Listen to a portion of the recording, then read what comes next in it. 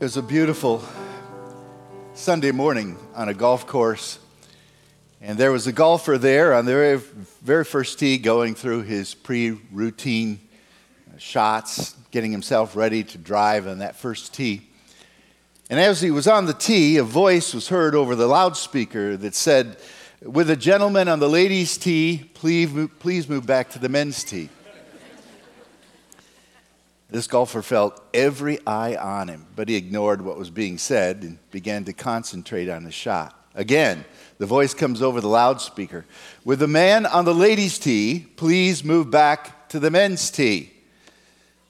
He was impervious to the situation, totally ignored what was being said, and now the guy, who was the starter, on the loudspeaker, was really upset.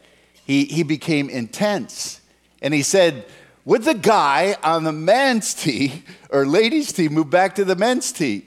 And the golfer shouted out, "Would the guy on the loudspeaker keep quiet while I'm hitting my second shot?"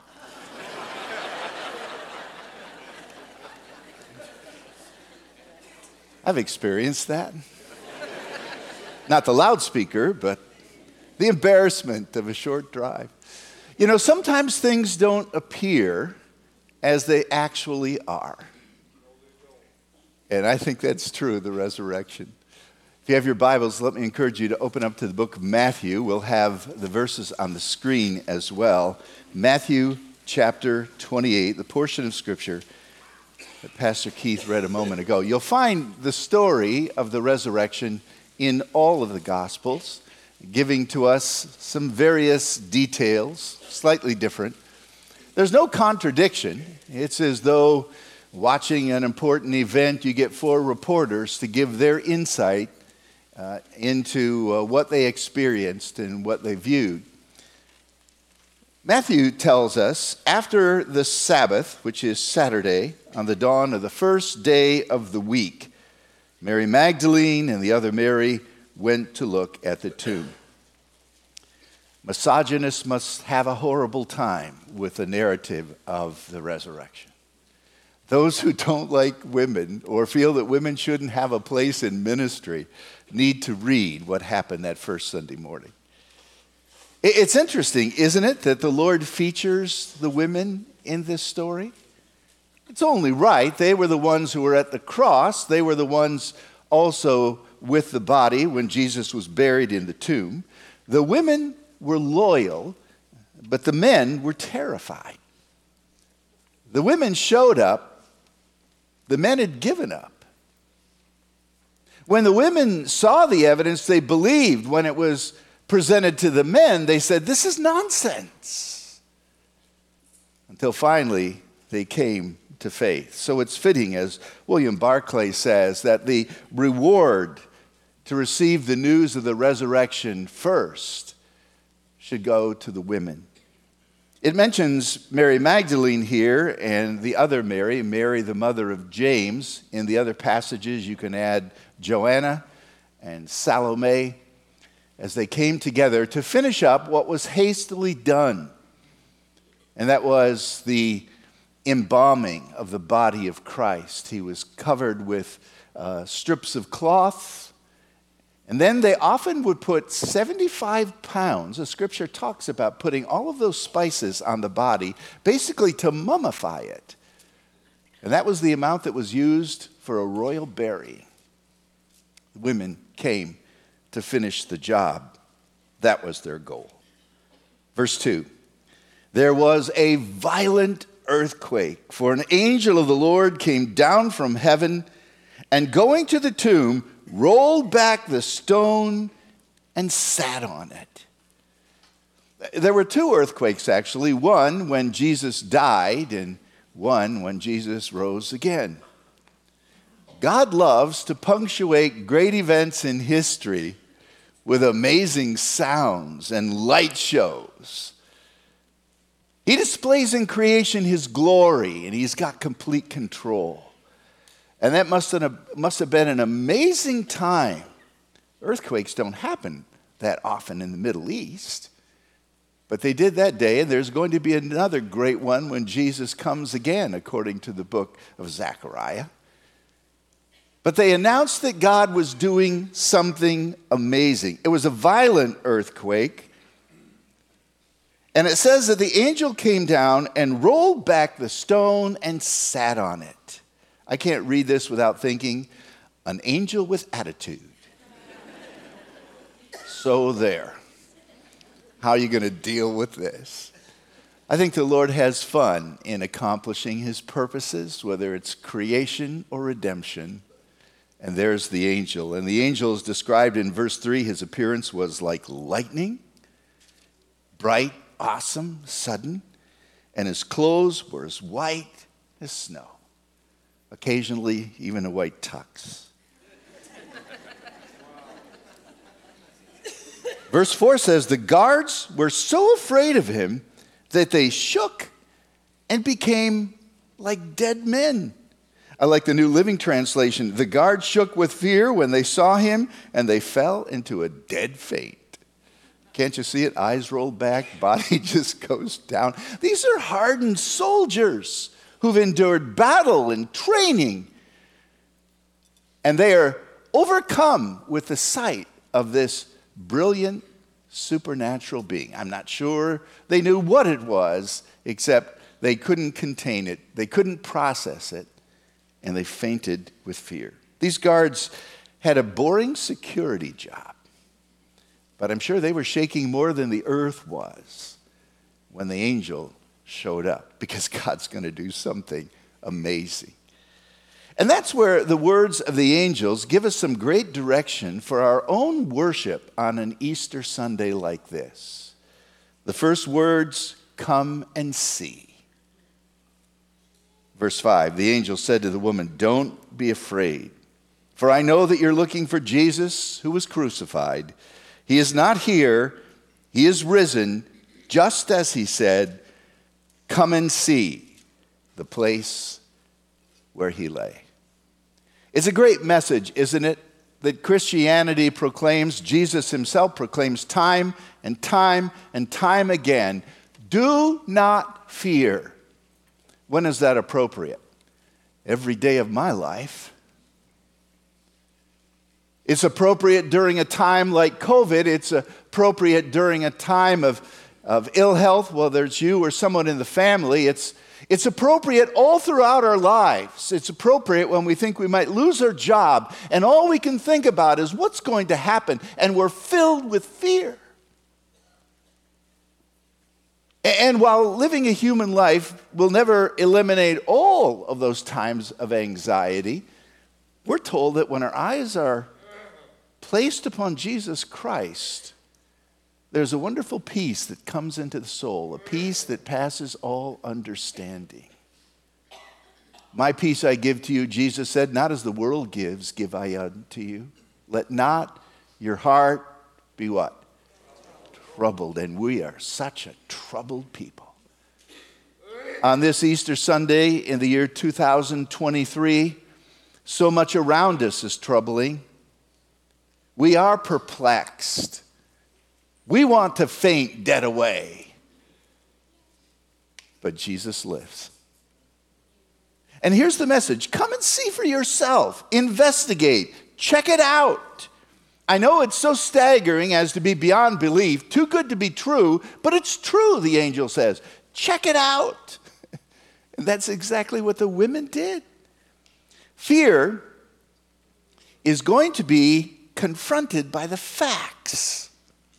The empty tomb is one of the greatest facts in Christian history. It was a while ago, I think in the year 1981, that some people in China found a bone that was supposed to be from the body of Buddha. They actually had found this, and it was during the Tang Dynasty, and somehow it got misplaced, but it was discovered in the 1980s, and a big thing was made about it, and Buddhists came from all over to see the bone. That's really sad. If someone comes up and says, I have the bones of Jesus, slap them in the face. Well, maybe not do that, but just understand that that is totally wrong. Because Christianity is built on an empty tomb. And the very thing that shook all the disciples when they got there early in the morning is the very thing that ought to increase our faith. He is risen just as he said. He told you at least 3 different times, not the women maybe, but the men, and they still didn't get it. Clueless.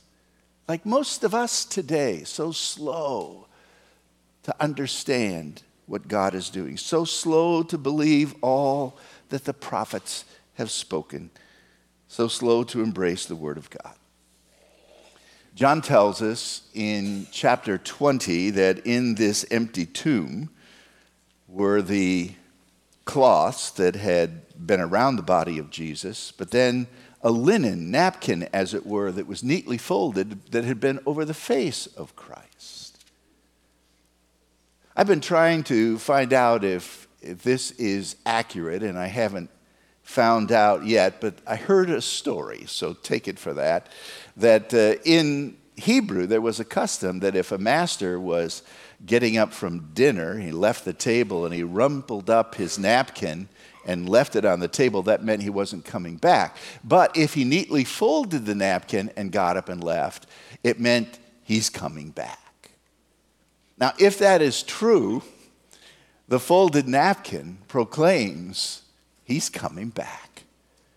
At least it declares this was intentional. It didn't just happen, and they couldn't explain how he would have got out of the mummification status, but that was all the work of the angel and the work of the power of God. By the way, Jesus said in John chapter 10, I have the power to lay down my life, and I have the power to take it up again. He was in complete control. Come and see. The book of Psalms says, taste and see that the Lord is good. Check it out. You know, when you go buy a car, you usually take it for a spin. I guess things are changing nowadays. You buy it online, sight unseen. I could never do that. I have to kick the tires, even though I don't know what that means. I have to look for rust. I have to drive it to see if it feels right. And I was sold on a car once, and then I drove it, and I said, no way am I buying that thing. Why don't you try Jesus? He's the one who invites you to try. The angel's the one who invites you to come and check it out. Look at the evidence. Many infallible proofs tell us that Jesus is alive. Oh, the post-resurrection appearances of Jesus Christ, I think on 11 different occasions as recorded in the scripture, from just one person like a Mary Magdalene to over 500 people at the same time, repeated times with the disciples. Check it out. His word is true. You know, I don't like just reading about something. I like experiencing something. Don't you? I mean, there's a different level in head knowledge and life experience. I mean, you go to a restaurant and you look at the menu, you don't leave and say, boy, that was good. I now know what you're serving. I love the way the lobster's prepared. Those spices must be... No, you say, give me that. Let me test it and see. Because a meal is better than a menu. And a mechanic is better than a repair manual. And our orchestra is better than just looking over sheet music. And coming to Christ and experiencing His grace and His mercy and His peace for yourself is better than just reading about it. Come and see. Come and see. Look at the place where He lay. The second thing the angel told them is found in verse 7. Go and tell. So after He tells them to come and investigate, now He wants them to go and communicate. Once you know it to be true and embrace it with your soul, You want to share the good news with others. Verse 7, then quickly go and tell his disciples he's risen from the dead. He's going ahead of you into Galilee, and there you will see him. Now I have told you. The angel delivers his message. You know, when you are convinced in your heart that something is true and it has radically touched your soul, it's almost impossible not to tell others. I love to tell the story of unseen things above, of Jesus and his glory, of Jesus and his love. I love to tell the story because I know it's true. It satisfies my longing in everything I do. And that's exactly what the ladies were going to do. They were going to tell the story. If you read in the other gospel accounts, it didn't go so well at first. But their hearts had been touched and changed, and they had to tell others. Here again, it's the difference between knowing and knowing. Head knowledge and heart change. I remember a story one time. Apparently, it's a true story of a hotel. You ever been in a hotel where the fire alarm goes off in the middle of the night? And so what do you normally do? Turn over. Right? I mean, how often? Look at percentages. How often do hotels catch fire? Pretty rare. Someone just must have bumped it, so you just stay in bed. I've done that. And then I had someone come knocking on my door and say, no, this is real. And you know what I did? I ran out of there as quick as I could. I think I got my wife. Yeah, we ended up down outside the hotel together, so that was... But if you believe it's true, you're going to do something about it, right? Not like the guy who said, hey, I didn't start the fire and rolled over and went back to sleep. Not my fault. If you know Jesus is alive, that's one thing. If in your heart you're convinced he is alive, that's another thing. And you love to tell the story. But then there's something else. And this is displayed in the lives of the women. I think it's the very thing that God wants to see in our lives when we embrace this story. We are to live with joy. So there is the investigation, and then there is the communication, the sharing of the message, and now the transformation from fear to faith. Verse 28, so the women hurried away from the tomb, afraid, yet filled with joy. Isn't that an interesting combination? The Bible talks about rejoicing and trembling in the same breath. I think part of it is the idea that this is so awesome and so beyond me, I am just amazed. And yet it fills me with joy. Same expression is going to be given at the end of Luke chapter 24, where the disciples were still afraid but filled with joy. I think it's a sense of awesome respect and wonder and worship. It's the idea of now being totally transformed by a truth that has grabbed hold of your heart, and the rest of life can never be the same. That's why the word conversion is a good word. When someone believes on Christ and receives Christ as Savior, they become new creatures in Christ. And then that's where the word conversion starts, because conversion is to change over and to make things new. And that's exactly what the Lord does in a believing heart. It's interesting that this Greek word, Chairo, is used sometimes as a greeting. In fact, Jesus is going to use this as a greeting in verse 9. Isn't that interesting? Instead of saying hi, hello, hey, Jesus says, rejoice. Very first words out of his mouth. It's a command. It's a present active imperative command, which means you need to keep doing it. All of life should be this rejoice. You find the word around 73 times in the New Testament. Rejoice and be glad, Jesus said in the Sermon on the Mount. In the book of Philippians, rejoice always, and if you didn't get it the first time, I say it again, rejoice. It's a bit of a paraphrase in there. Rejoice always, and again I say rejoice. 1 Thessalonians chapter 5, for this is the will of God in Christ Jesus for you, that you be joyful. Joyful. Joy needs to fill the soul. Not fear, but joy. And then Revelation chapter 19, let us rejoice and be glad and give him glory, for the wedding supper of the Lamb is about to take place. If you don't know what that means, the Lamb refers to Jesus. And in the end times, he's going to have a great feast for all believers as we gather together. And what a great feast that's going to be. So let us rejoice. Hasn't happened yet, but it's going to. How do I know?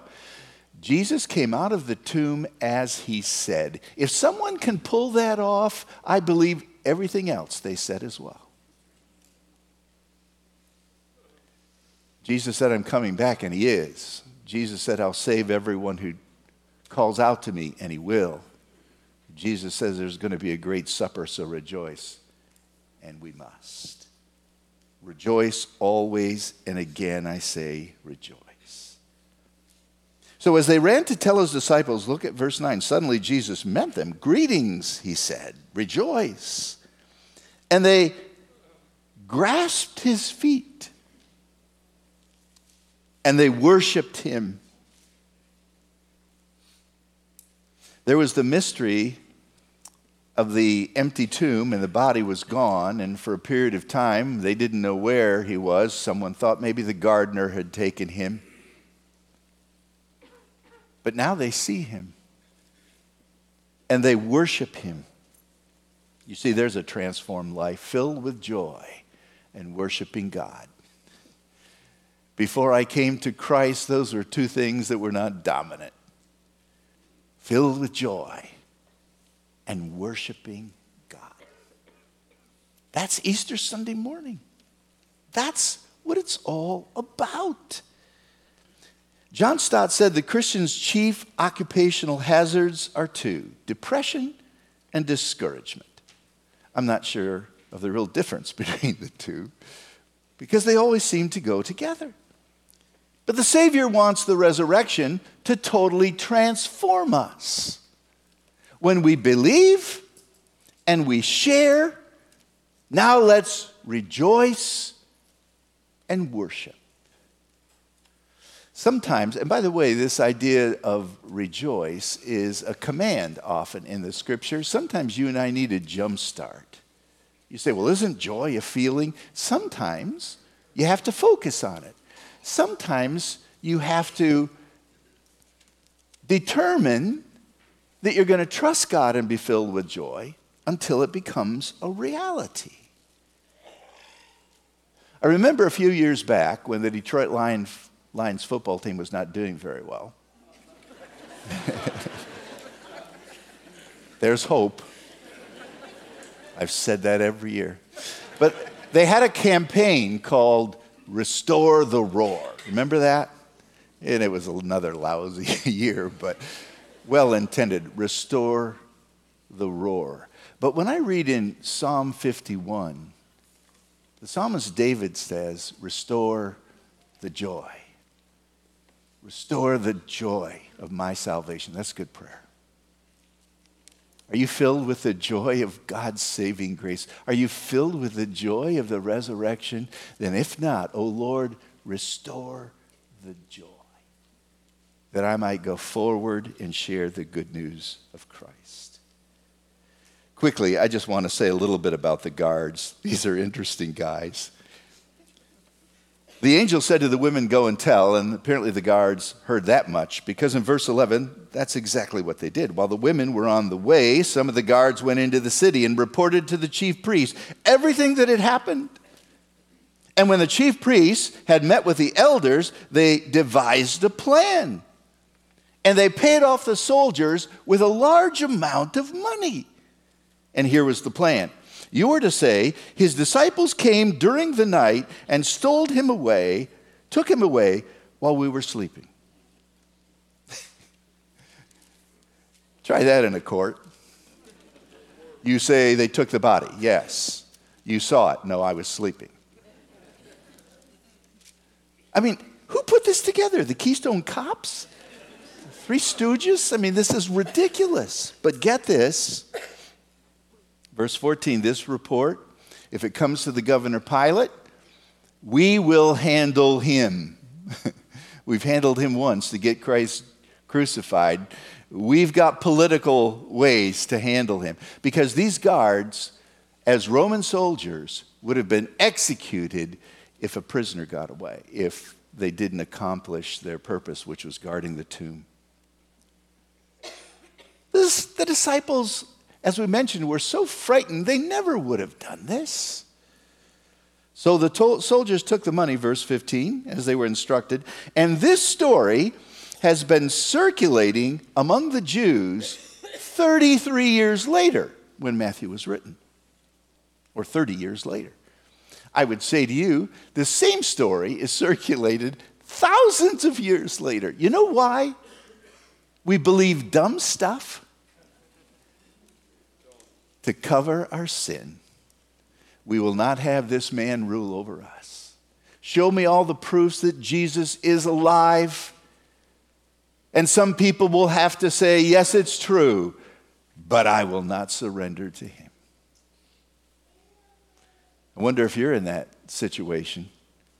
Nothing has been more clearly declared with eyewitness evidence than the resurrection of Jesus Christ.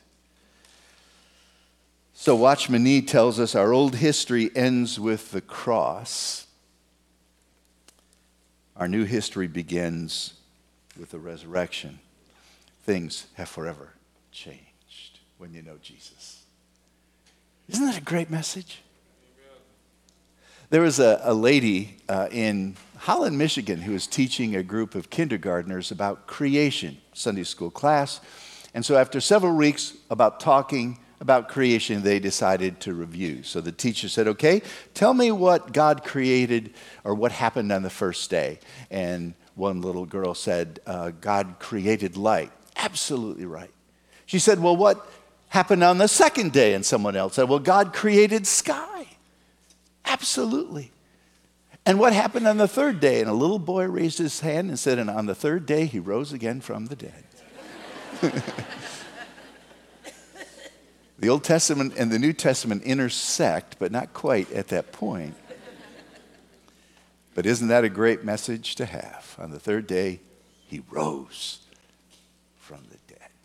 If this is not true, let's stop playing church. But because it is true, may we give it our life, our heart, and our all. Heavenly Father, there are some people here today who have never trusted Christ, I'm guessing. And maybe today you've brought them here for that very purpose, to be confronted with the empty tomb and the miracle of the resurrection. Your death on the cross to pay for our sin, and the resurrection to prove that that atonement was received by the Father in heaven, and all who put their faith and trust in thee are forgiven forever. I am the resurrection and the life, Jesus said. The one who believes in me will never die. Do you believe this? Oh, I pray that some will today. And may all of us who name the name of Christ rejoice, because you, Lord Jesus, are alive. Amen.